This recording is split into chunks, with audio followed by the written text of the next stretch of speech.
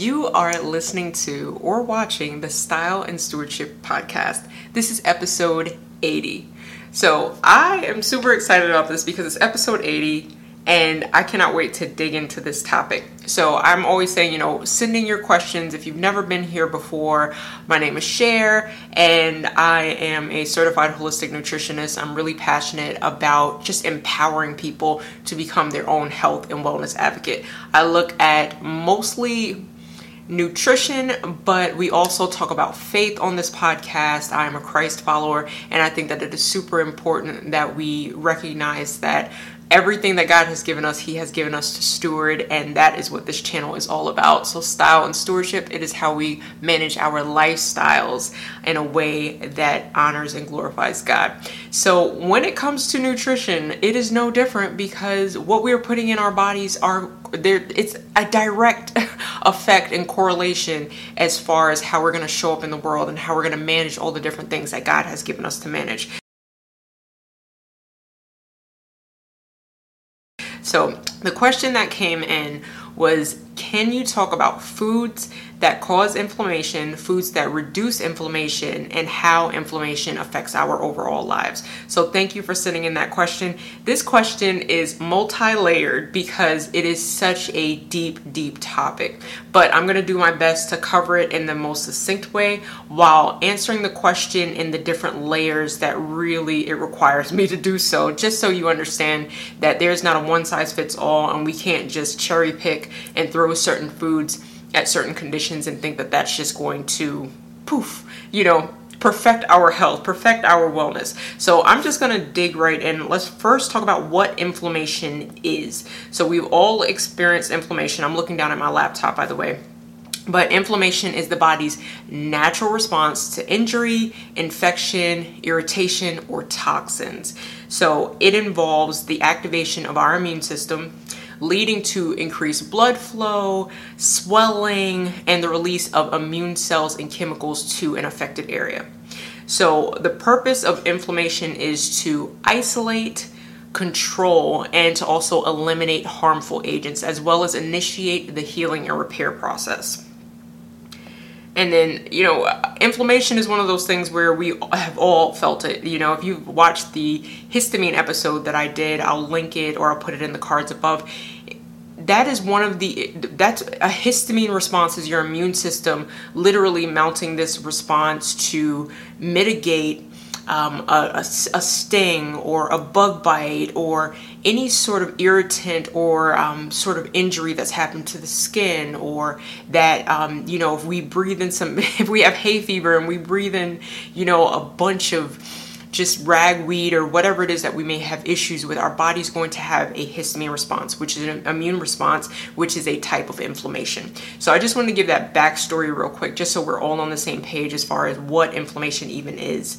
So that's an acute inflammation. That's something that happens because, you got bitten by something. So that is what inflammation in the sense of a histamine reaction looks like, and how our immune system is trying to just mitigate that attack.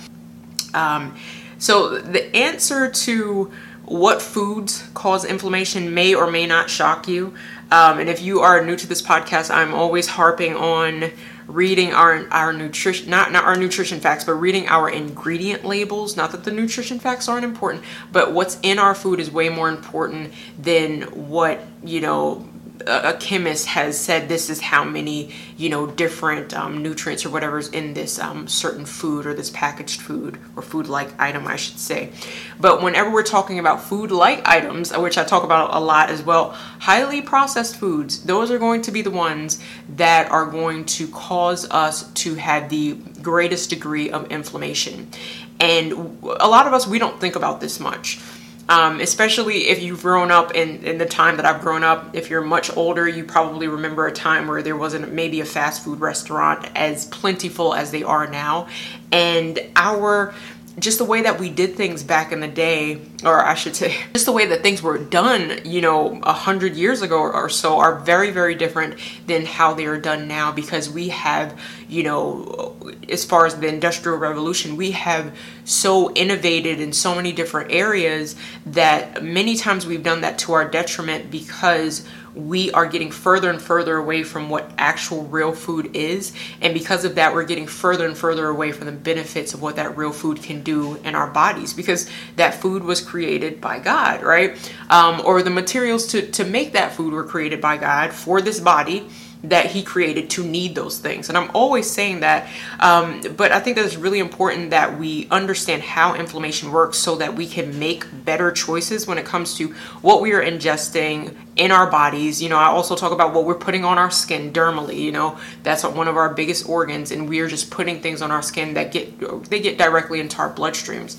So there's so many different things that we can talk about when it comes to that, but I did want to talk about the specific things in those packaged foods and why they're a problem before I move on to how we can mitigate that, how we can eat certain foods that can help that, and I'll get into that in a moment. So, for example, let's just talk about just the toxic compounds that are in our food that wreak havoc, and we are exposing ourselves to these things over and over. So that's going to look like things like chemicals, food dyes, artificial ingredients, artificial flavors, artificial, different pesticides that were used on our foods, and all these different toxins that we're taking in our food from the time it's a seed to the time that it gets to our plate, or it has gone through so many different steps. Many times it's come over the ocean, you know what I mean? It's come from other places, and those nutrients can be degraded by the time that they get to us. But what we wanted to talk about right now was how inflammation shows up when we eat and how that happens. So I did want to talk about something that we are all super exposed to, and I think that is really, really important that we not just focus on what, but the how. And what I mean by that is the foods, that's the what, but the how is really, really important too. So particular foods that overexert that inflammatory response cause chronic issues within our bodies, and we can't ignore the how of our food production when it comes to why we're having this impact on our immune system. So let's talk about the foods that cause inflammation. So that's going to be not one particular food, because it's just not that easy, and it's just not that simple. Our bodies are so much more complex than that. But I want to talk about things that affect all of us, just so that we're on the same page. Excess sugar. Why? Because that causes a blood sugar spike and fall, and that in itself will cause an inflammation and inflammatory response in our body, all over our body. Foods that are manipulated to excess degree, and they concentrate certain ingredients that would never naturally be found, like never be found in nature. So you will not walk outside and be able to drink a cup of orange juice or a glass of apple juice off of a tree. It doesn't work like that. But we will take this whole food that also contains its antioxidants and its fiber and its skin and all these things that are bound up together and work synergistically. But when we break those things apart, or when we concentrate certain molecules, specifically the molecule of fructose and all of these things that turn into glucose in the bloodstream, what we're doing is we're concentrating something that was good and we're turning it into something that becomes a stressor on the body. And stress causes an inflammatory response. It just depends on what part of the body that stress and that inflammation is going to show up in. So that may show up in our stomach, our gastrointestinal tract. That might show up in, sinus pressure. Ask me how I know. That may show up in, different things that, our skin, like eczema. That's also an inflammatory response and condition. But these excess carbohydrates, they fall into this category of excess sugar as well. So any of these things that are super processed, that are super high in carbohydrates, especially the ones that are simple, that will break down on your tongue, and your body doesn't really even have to do anything else but shuffle it right into your bloodstream and cause that insulin spike. And insulin resistance is something that we all need to be aware of, but we'll talk about that in another episode. So high fructose corn syrup, another thing we're not just going to find in nature. This was a man-made, manipulated sugar bomb, right? And it serves several purposes as far as preservatives. Sometimes it is used to change the texture of things. And obviously they're making it highly palatable, because the things that taste best on the tongue are things that are sweet and things that are salty and things that are savory. So all of these things that are man-made, and we're talking about the chemicals, the pesticides, the fertilizers, and the GMOs, the genetically I can't even say it right now, the genetically modified organisms that were created so that these certain, plants can withstand being sprayed these horrific fertilizers, where a lot of them were, used for, at a time of, battle. Next up, we can't not talk about PUFAs, polyunsaturated fatty acids.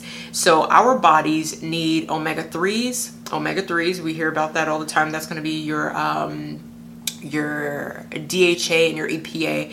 And PUFAs, those are going to be your omega-6 fatty acids. And I want to tell you about those for a minute, because they are in everything. If you've watched anyone that's in the health sphere, you've probably heard the word PUFA before. If you haven't, I'm going to just tell you quickly what that is, how it works in our bodies.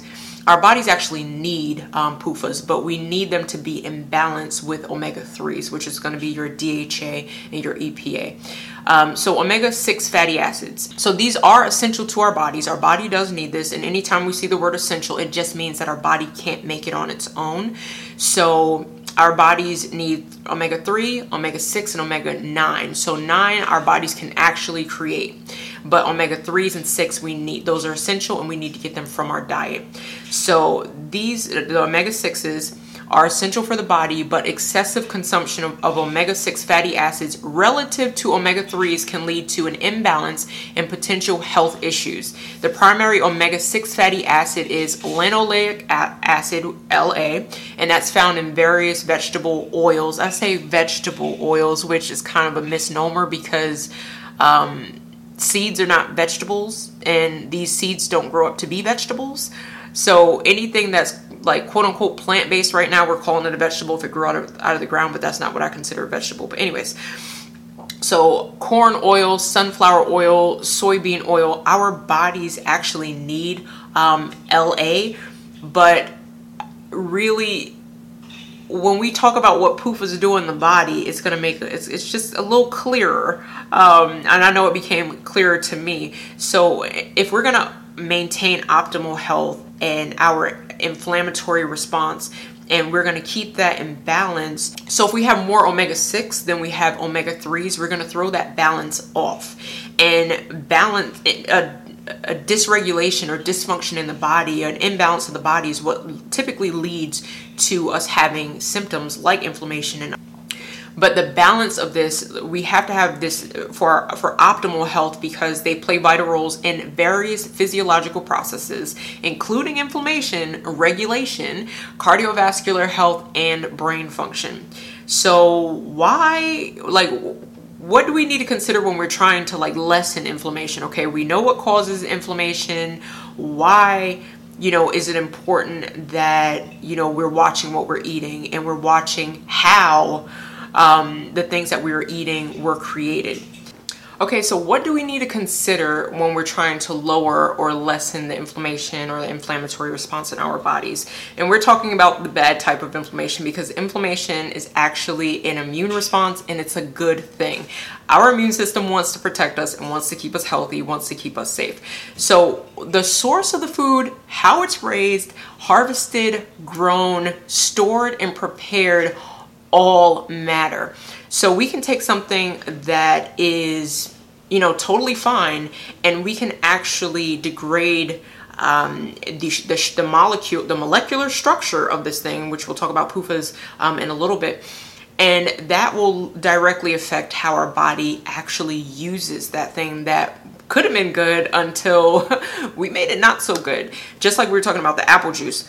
I'm not picking on you if you drink apple juice, but it is concentrated fructose. It's concentrated sugar, and it wouldn't be found in nature. So a lot of times our body is not really going to handle things very well when we are kind of remixing things and we're turning it into something that is void of nutrition but tastes good, and I'm all for eating things that taste good. God gave us taste buds, but I'm saying we need to look at the whole picture and look at things in context, and I think that's really, really important. So our bio-individuality is also going to play a role, because what may be inflammatory for one person's system may not be for the next person, because of the different things, their own health and wellness state, their own stress response, and all of those things. So their current health status and the state and the location of the inflammation is going to determine if certain other ingredients and foods may be inflammatory for you. So let me use this as an example. As one food that may work for you, it may not work for someone else because of inflammation and because of their response, but this food in and of itself isn't unhealthy. So let's take peanuts, for example. We have so many schools right now that are peanut free. The peanut allergy is at an all-time high, and so many kids can't be around any peanuts or any sort of nut whatsoever. So peanuts actually have some benefits to them, but just as we talked about before, the way that they're harvested and grown and prepared, and the person's bio-individuality, how their body is going to interpret that food that comes in. Food is like information almost. How's their body and what's going on on their cellular level going to be impacted by this food that they're taking in? So if we're looking at what's healthy and what's not healthy, what's inflammatory and what's not inflammatory, we have to take the person into context, and we can't just say this food is inflammatory or that food's inflammatory, because it may not be for someone else. So if someone is allergic to peanuts, for example, and you give them a peanut, would you say that this food is inflammatory? For that person, absolutely. But would I say that peanuts are inflammatory for all people? No. And there are different things that we need to consider. So I was talking about how it's harvested, how it's planted, all of those things matter. So most peanuts are grown underground, under soil. Depending on the condition of that soil, when the peanuts were harvested and in what condition were they stored is going to have a major impact. Peanuts anything that's in a dark, damp place is prone to mycotoxin buildup, and therefore different fungi and different molds. So someone may not have a peanut allergy, but because of the way that peanut was grown, harvested, what have you, now all of a sudden they have a horrible, almost, God forbid, anaphylactic shock, which is a life-threatening, acute inflammatory response, because they're allergic to the mold on that peanut because of the way that it was processed and handled. So we have to consider these things when we're talking about what's inflammatory and what's not. Personally, I can't really do peanuts, not because I have an allergy to them, but because of the mold, and I have a mold allergy. But there are certain peanuts that I can eat. So when I share like Costco hauls on this channel, I share their peanut butter, and their organic peanut butter, because they're made with Valencia peanuts, which typically are grown above ground. So that's just a little tip if you have issues. Anyways, if you have a peanut allergy, stay away, run far, far, far away. But the peanut in and of itself isn't necessarily bad, and it does have nutrition benefits to it. So I don't want to stop there, because I want to drive this point home that we have to answer these, we have to ask certain questions first. And most of the time the answer is going to be, it depends, because of our bio-individuality, our uniqueness, and also how it got to us, who planted it, who harvested it, who doused it with chemicals, and all of those things really, really matter, and they're going to change the molecular, the cellular response our body's going to have. So that may not be the most simplistic answer. I'm fleshing this thing out because I feel like I have to cover that before I can answer that question directly, because of the different layers of it. So we also have predispositions to things. Our lifestyles have to be considered. So there's not a blanket answer, as I said, about peanuts. Let's use one more for an example. Let's see, milk. Milk is another consideration that evokes similar questions to peanuts, because how an animal was raised will have the biggest impact on the effect the milk will have in our system, in your system, in everyone's system, right? Because one person may be allergic to milk. Some people may just have issues digesting milk. And because of that, it causes inflammation in the stomach. And that can look like someone who's lactose intolerant, which means that they lack the enzyme to break down the sugar that's naturally found in milk, called lactose. Since they don't have lactase, that enzyme, they're lactose intolerant. They can't tolerate this particular part of the milk. And because of this, they're going to experience that inflammation, or they may experience other allergic-like responses because the immune system is saying, whoa, whoa, whoa, this isn't going to work for us. What can we do to protect the rest of the body? Let's send some inflammation to this part of the body so that it can heal and so that we can protect it. Our bodies literally want to protect us. So since the immune system lies right outside of our intestinal wall, this may cause allergens to get into other parts of the body and cause this response where a bunch of antibodies get sent out, which will cause a cascade of events when it comes to inflammation. And the person you might have a really, really hard time. I may have a really, really hard time if I've ingested something that my body doesn't have the enzyme to break down. So some people can't digest the casein protein in milk products. Some people have an issue with the whey protein in products. And there can be a myriad of issues that someone may have with dairy. But dairy in and of itself, I can't sit here and tell you it's inflammatory for everyone, because it has a lot of vitamins that the body actually needs. So it's kind of like throwing the baby out with the bathwater. Dairy does not work for everyone. I know this to be true. Ask me how I know. At the same time, finding out why that is really important, and understanding that just because you can't eat something in one season doesn't mean that you won't be able to get there if certain things in your body get healed. So it may be that you have chronic inflammation somewhere. I don't know. So that's kind of what we're getting at with all of this. It's bio-individual. Obviously, I'm not a doctor. I'm not an allergist. I'm not an immunologist. Go to your doctor and your medical professional. I am not trying to treat, diagnose, or cure any sort of medical issue. Disclaimer. Okay.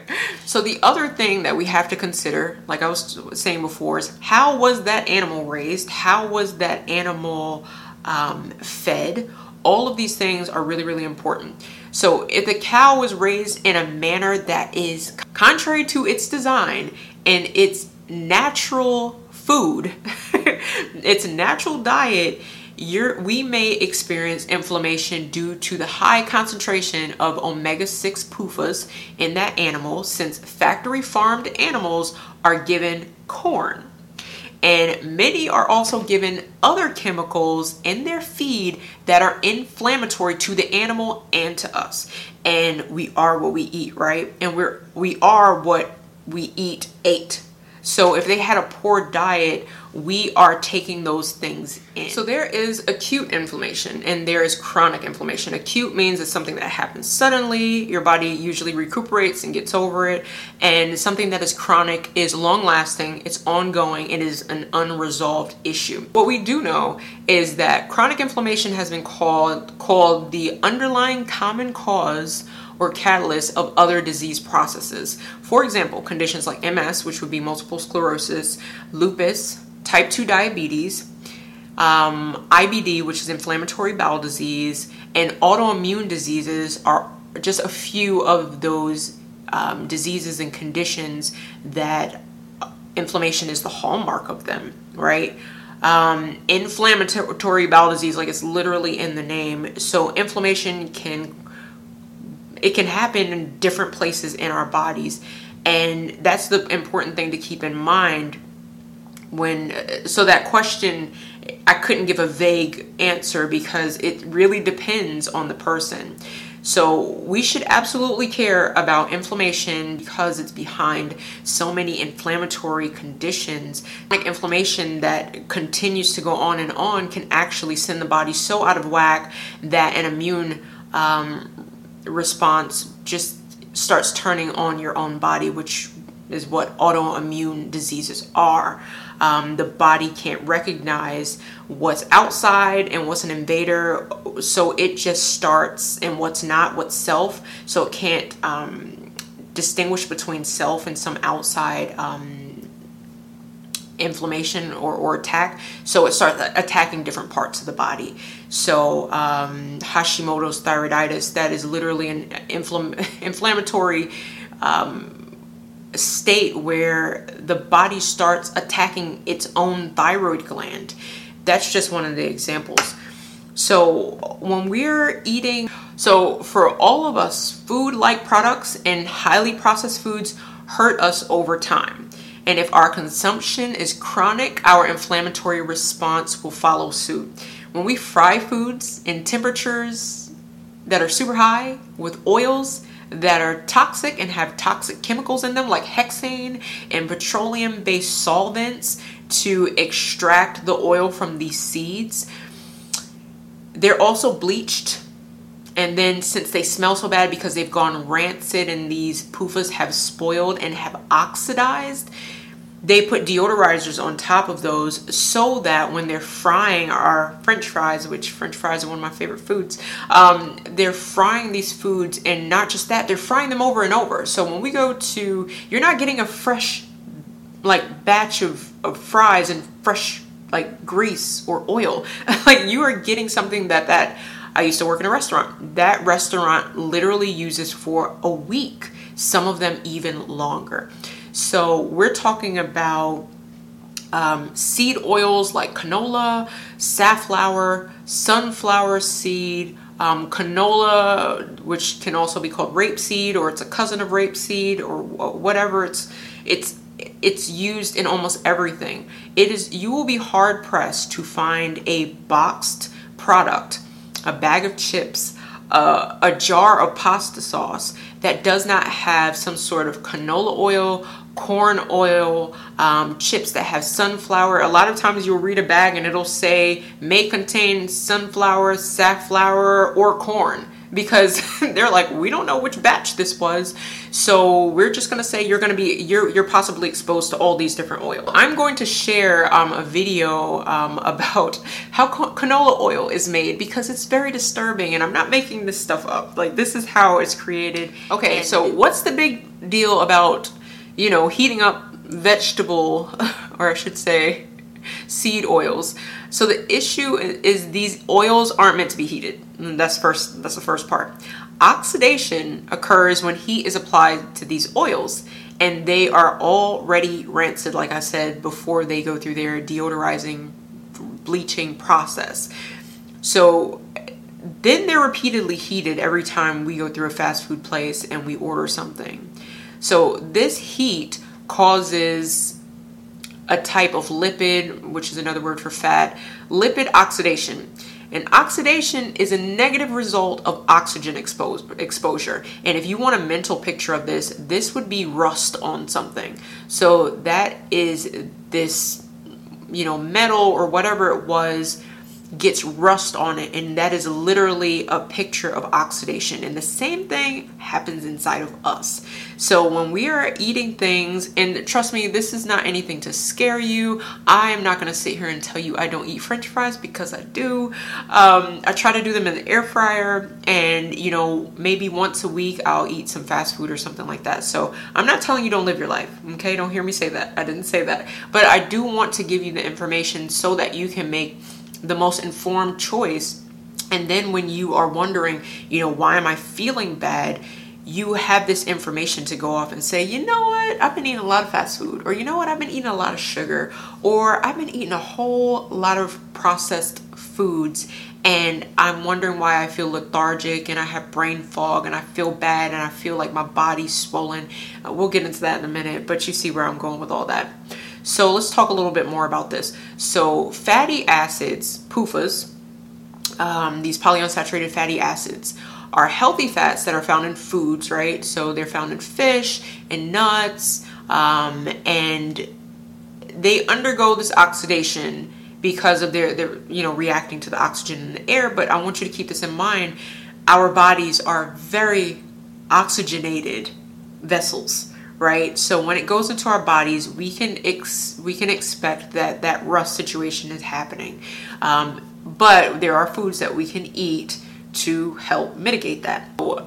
The reaction, so this oxidation, can lead to the formation of harmful substances called free radicals. And if you have ever heard of free radicals, I don't think that this is your first time hearing about what a free radical is.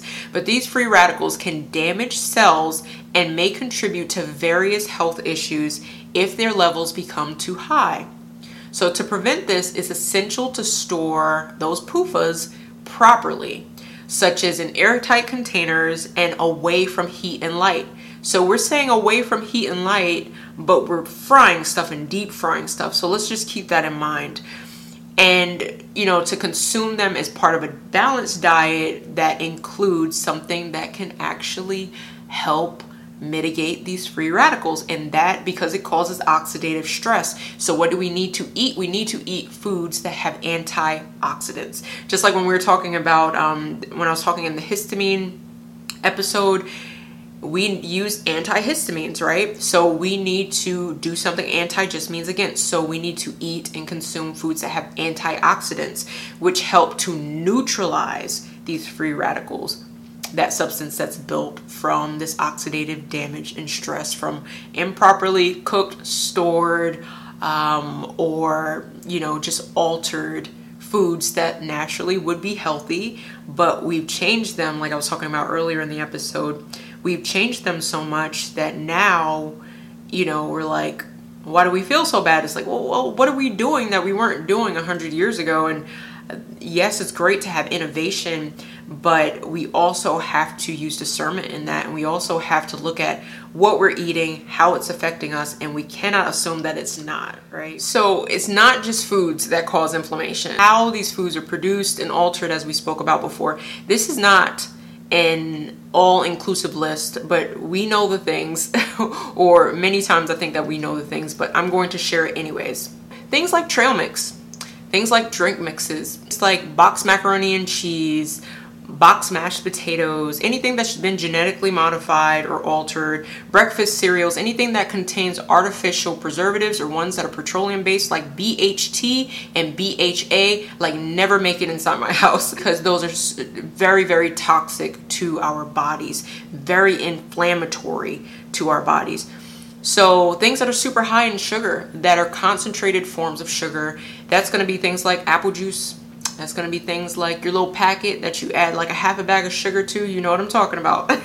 Frozen pizzas, most of our chicken nuggets, hot dogs, deli meats, crackers, cookies, bakery items, most of the commercially made breads that we'll see in our stores, canned sausages, anything that has hydrogenated vegetable oil. So that's vegetable oil that's had a carbon bond added to it and to stabilize it, to make it last longer, which it's just trying to mimic saturated fat, which is not bad for you. We'll talk about that in another episode. So anything with cottonseed oil has been shown to actually be, I'm not going to talk about that on this podcast, but cottonseed oil is pretty bad, especially for men, and I'll say that. With MSG, because it's an excitotoxin, it's not a natural like flavor profile. We're just trying to like hit we're hitting the sensory button so hard that we're causing like excitotoxins in the brain.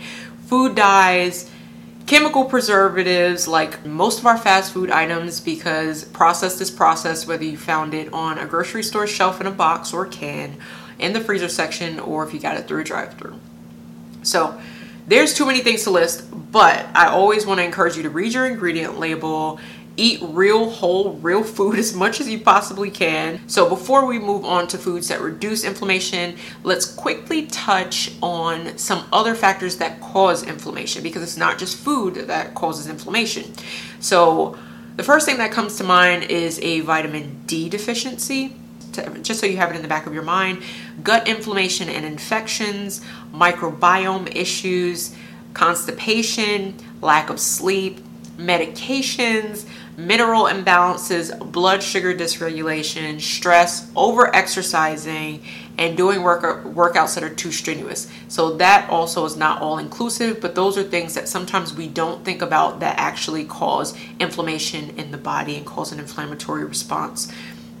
So several nutrient deficiencies can actually contribute to chronic inflammation. Some of the key nutrients that play a role in inflammation regulation and may cause inflammation if deficient in are omega-3 fatty acids. Just like we were talking about before, we need to balance the omega-3s to the omega-6s. So if we are having more omega-6s than we're having omega-3s, that inflammatory response can be out of balance.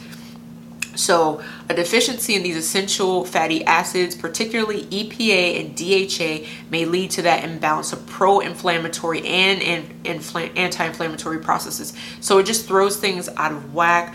How can we get omega-3s? We get that from fatty fish. I love wild-caught sockeye salmon. Again, how things are sourced are also going to affect that anti-inflammatory response. So it doesn't do a ton of good for us to eat factory farmed fish products to mitigate the PUFAs, because a lot of times these fish are being fed the PUFAs and they're things that they would not naturally eat in their. Vitamin D, as we spoke about before, that's important for our immune function, that can modulate inflammation, and a deficiency in vitamin D has been associated with an increased risk of chronic inflammation. What are some food sources of vitamin D? So vitamin D is a unique nutrient because the body can produce it whenever the skin is exposed to sunlight. However, it can be obtained from food and things like that. Some of the best food sources of vitamin D are going to be your fatty fish. That's going to show up as on so many different lists. But cod liver oil, egg yolks, which I'm always telling people, don't throw out the egg yolks. It is literally the healthiest part of the egg. Yes, the egg white has low calorie and high protein, but trust me when I say our bodies need the egg yolk, not just for vitamin D, but for choline. Beef liver, it provides vitamin D along with so many other essential nutrients. I have taken beef liver in pill form, and growing up, traditional. My mom used to force us to eat it with sauteed onions, and none of us wanted to eat it. And now I know that my mom was right. My great grandmother was right. They were right. Cheese, that's going to be some of your cheeses like Swiss cheese and cheddar cheese, and mushrooms that have been grown and exposed to ultraviolet light have a lot of vitamin D. So I think it's just incredible that God has given us all the things that we need for our bodies to be well. So I want to encourage you to look into these things, eating whole real food, because as you can see, eating real food is so important. Doing a food first approach to my wellness, and I think that is one of the best ways to go, because the body understands food, because God created food, understands food a lot better than it does pretty much any other man-made thing, because we can't outsmart God, right? Like, he created these things for us to be nourished by. So I think it's really important that we honor that information.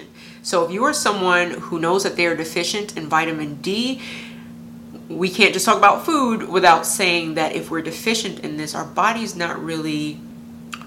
immune system function is thrown off, and the inflammatory response typically is increased, which a lot of people that have vitamin D deficiency may struggle with feeling chronically fatigued. They may struggle with gastrointestinal issues, as well as just feeling down, run down, lethargic, and they may get sick more often. So how do we mitigate the whole oxidative stress thing? If we're deficient in antioxidants, that is going to also play a role. So how do we get antioxidants, and what are they? So vitamin C, vitamin E, and selenium are examples of antioxidants, and they help to neutralize, again, those free radicals, which are reactive molecules that can promote inflammation when present in excessive amounts. Remember, too many omega-6s, not having a good balance. A deficiency in antioxidants may lead to oxidative stress and chronic inflammation. Oxidative stress, chronic inflammation, like those two things go hand in hand because one's a response, the body's response to the other. Magnesium. I take magnesium every single day without fail, and I have been supplementing that, a specific type. Don't just go out and get magnesium citrate because it'll make you run to the restroom. But don't just run out and get magnesium citrate and because it'll just make you run to the restroom unless you know you need, I don't know. But magnesium is super, super important because it's involved in hundreds of biochemical reactions in the body, including those related to inflammation regulation. So a deficiency in magnesium may contribute to increased inflammation. So you see where I'm going with all this. Zinc is another one. It's essential for our immune system function, and it helps regulate inflammatory responses. A deficiency in zinc can impair the body's ability to control inflammation. Then our B vitamins, B6, B9, folate, and vitamin B12. They play such a role in our metabolic processes, including those related to inflammation. Deficiencies in B vitamins can contribute to whole body inflammation.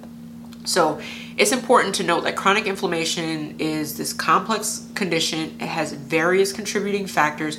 It includes our diet, our lifestyle, right? Holistic, our entire lifestyle, and our overall health status. So while we're addressing nutrient deficiencies, and that's crucial, maintaining a well-balanced diet and a healthy lifestyle, and making sure that if we have nutrient deficiencies, that we are approaching that from this lens of, is the body getting what it needs?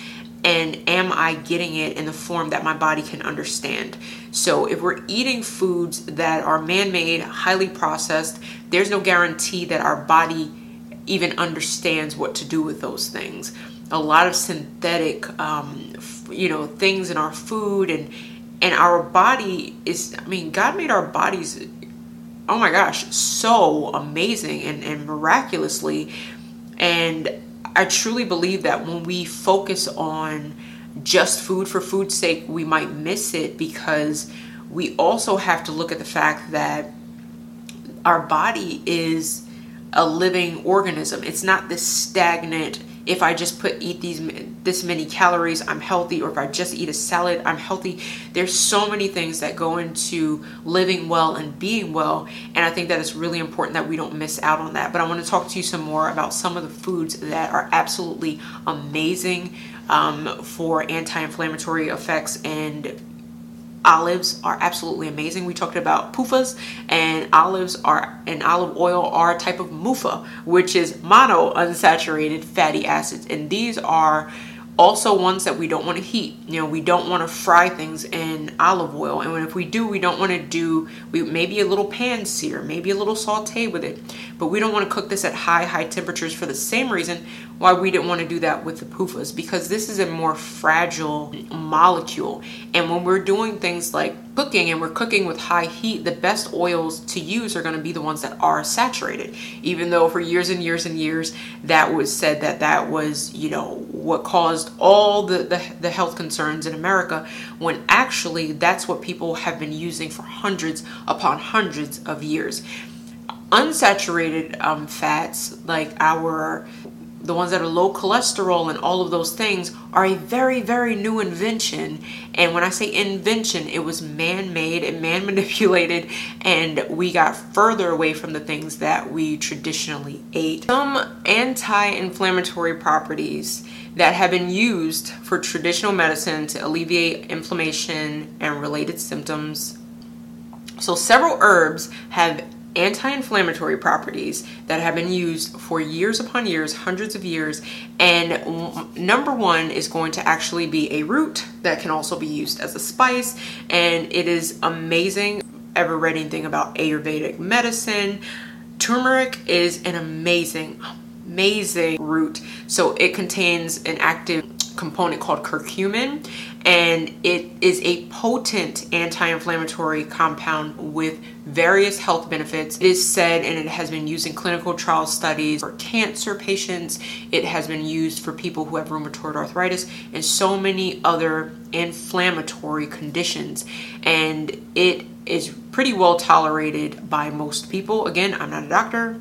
Ask your doctor about that. This is a food you can go to your grocery store and find it as a root right next to your ginger. It has a darker orange color, and it has more of a, it's kind of hard to describe the flavor of it, but it's typically used and traditionally used in teas and curries. I actually drink a turmeric tea. I actually put this when I make curries, or I will sprinkle it just in some of my soup, which is one of my favorite ways to do it. You can add black pepper, the pepperine, the active ingredient in black pepper actually helps your body to absorb this curcumin. Ginger, we just spoke about turmeric, can't not talk about ginger. It contains bioactive compounds like gingerol, which have anti-inflammatory effects all over the body. But I absolutely love to have this in the house for times where I have a stomach ache. I will literally just take a back of a spoon, scratch off the outside of the ginger root, and I will just grate some in the bottom of a cup. I'll pour hot water on it. I will let it steep for 10 to 20 minutes, and boom. I also add ginger to soup. You can add it to flavored water, and you are getting so many benefits. Rosemary is another one. So this is known to possess anti-inflammatory compounds, and the main compound in rosemary, rosmarinic acid, and this is a compound anti-inflammatory and antioxidant effects. So we want to oxidative stress, but we also want to calm down inflammation. Rosemary actually does both. So does turmeric and ginger. Green tea. So green tea contains polyphenols, including EGCG, I'm not going to say the whole word because I always butcher it, which has anti-inflammatory properties. It's also been used in cancer studies and clinical trials. Again, green tea has been used for centuries, especially in traditional Chinese medicine, TCM. Holy basil, also known as tulsi. I drink this in a tea. It is amazing, and it contains compounds like eugenol that have anti-inflammatory properties, so very, very similar to ginger. Cayenne pepper, if you do not have histamine intolerance like I do, it contains capsaicin, and that also has a pain relieving effect. Cinnamon is another one that it contains antioxidants and anti-inflammatory compounds. Licorice, anti-inflammatory. Oregano contains compounds like carbapenem and thymol, which have anti-inflammatory and antimicrobial properties. Sage, it contains the same acid as our rosemary and other compounds that have anti-inflammatory effects. Chamomile contains flavonoids, terpenoids, and anti-inflammatory calming properties. The list goes on and on with the herbs. It's so great to take these and just cook with them. I'll go into the store, and especially around the summer when they're selling the organic potted rosemary, they're usually $3 or $4. I'll buy one of those, and by the time summer's over, I've usually used all of it, and I would put it in soup. Rosemary tea is actually pretty good as well. You can put it in soup. You can put it in eggs. You can put it in a salad. It's great with roasted potatoes. So there's so many different ways that we can add these anti-inflammatory, antimicrobial, antioxidant foods into our meals and things like that. A couple more, and then I think that we've got a really, really good list. And that is going to be things like blueberries. Blueberries are absolutely amazing. Olives that we spoke about before, avocados, things that have vitamin E in them like avocados. Nuts and seeds actually are pretty healthy when we're not adding a lot of heat to these. And I've actually had to cut back on some of the things that I use to bake with that are grain-free because I don't want to continuously degrade and cause this oxidative stress and issue with the foods that I'm cooking. So our anti-inflammatory foods are going to look like fatty fish. So that's going to be wild caught salmon, mackerel, sardines, trout. These are all rich in omega-3s, which have that potent anti-inflammatory effect and will balance those omega-6s. Berries like blueberries, strawberries, raspberries, blackberries, because they're packed with antioxidants and polyphenols. These are all things that are combative against inflammation. Leafy green vegetables, that's going to be spinach and kale and collard greens and Swiss chard, all rich in vitamins and minerals, antioxidants, and anti-inflammatory. Extra virgin olive oil and olives, because that's such a great source of that MUFA, that monounsaturated fatty acids. And nuts like almonds, walnuts, pistachios. But again, we want to be careful that these are not being oxidized, and honestly, buying them raw is probably the best way to go, because you know that they haven't been roasted at whatever high temperature. And a lot of our nuts and seeds and things like that say roasted have just really been deep fried, sometimes in peanut oil, sometimes in canola oil, or some other random oil. The next time you go to a store and you turn over the bag, it might say, you know, you might see a thing of peanuts and it'll say cooked in peanut oil or cooked in cottonseed oil. I just saw this recently at the store. Cashews. These are all nuts that I like to get raw if I can, and I store them in my fridge. I don't put them in the pantry, don't put them in a cupboard, I don't put them next to the stove. I always put these in the fridge. When I buy things like chia seeds, flax seeds, I actually keep those in my freezer, and I buy them whole so I can mill them when I want to, and I know that, okay, you know, the processing, I did it, and I don't know how long it's been sitting on that shelf. So tomatoes, rich in lycopene, a powerful antioxidant and anti-inflammatory. Avocados, we mentioned before. Garlic, oh my goodness. Garlic contains allicin, and this is a compound with potent anti-inflammatory benefits. It also, I mean, there's so many. I could do a whole episode on garlic because it's that amazing. Things like onions, dark chocolate, because that has flavonoids. It also contains magnesium and anti-inflammatory properties. So I wanted to share all of these things. And lastly, I'm going to share how inflammation affects our lives. Okay, how does inflammation affect our lives? So we spoke a little bit about, you know, some chronic conditions, diseases, and things like that, where inflammation is actually the biggest issue. Rheumatoid arthritis, that's going to be inflammation of the joints and things like that. But pain, inflammation is usually coupled with pain or coupled with discomfort. So it's associated with pain and swelling to the affected area, but when it's a whole body situation, we're talking about achy joints, maybe fatigue, sleep disturbances, a lot of other things. This is also very individual of how the inflammation is showing up in your body, what part of your body it's showing up in. So chronic health conditions is what inflammation is linked to. We discussed some of that before. It's like rheumatoid arthritis, inflammatory bowel disease, certain cardiovascular diseases, our energy levels and fatigue, our mental health. So we talk about mental health a lot, and that we talk about that when we're talking about wellness, and it's a very important topic. But chronic inflammation has been associated with an increased risk of mental health issues such as depression and anxiety. Inflammatory markers can affect brain function and neurotransmitter balance. So your neurotransmitters, that's going to be your dopamine and your serotonin levels, those are affected. Cognitive function, so inflammation may infect our cognitive function, leading to difficulties with our memory, with our focus, with our concentration. Skin conditions, inflammatory skin conditions like eczema, psoriasis, digestive issues, bloating, gas, diarrhea, you know, all the fun stuff. Weight management, chronic inflammation may affect hormones and metabolism, potentially contributing to weight gain or difficulty in losing weight. And just our health in general, you know, and our health legacy. I talk about that a lot because I think it's really important, but I want you to be educated, in this education to empower you. I am on the journey with you. I am learning all the time, researching all the time, trying to figure out what will make me and my family feel our best, and really just trying to break just generations of poor health and things like type 2 diabetes that run in my family, things like heart disease that run in my family, and so many other things that I'm sure that you can probably relate to, or you know someone who struggles or suffers with something that's chronic and ongoing. And the last place that many people look is their food. The last place that many people look is their lifestyle.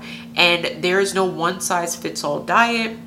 There is no perfect way of eating unless that is, but there's a very beneficial way of eating is what I believe.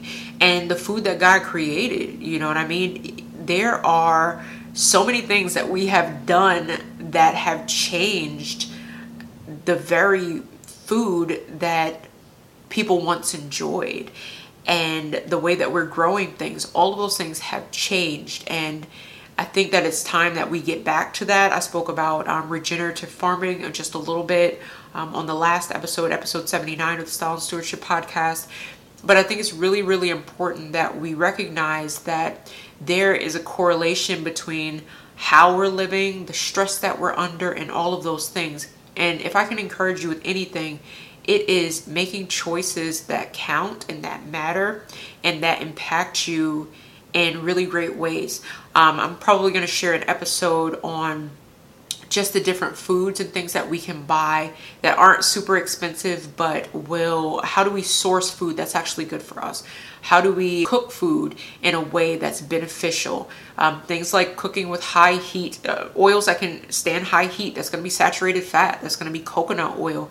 That's going to be avocado oil. Things that have a high smoke point and things that are not from a seed, because the very nature of extracting the oil from those seeds is really, really toxic to us. So we're talking about olive oil is a whole fruit oil. Coconut oil is literally the oil from the fatty part of the coconut meat, and it's stable. Things that are solid at room temperature are also stable when they're heated.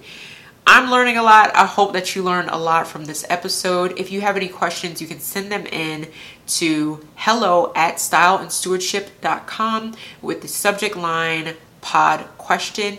And if it's something that I can answer, I will absolutely do that. I am not an expert, but I want to encourage you to become an expert in your own health and wellness and to be empowered with this information to make the best decisions for you, for your family, and for the future of your family. And I believe that in order to leave a healthy legacy, we have to first lead a healthy legacy. And we do that day by day. We do that by God's grace. And we do that not perfectly, but to the best of our ability. That's stewardship, right? So until next time, your life matters. What you do with it matters. So what will you steward well? Peace.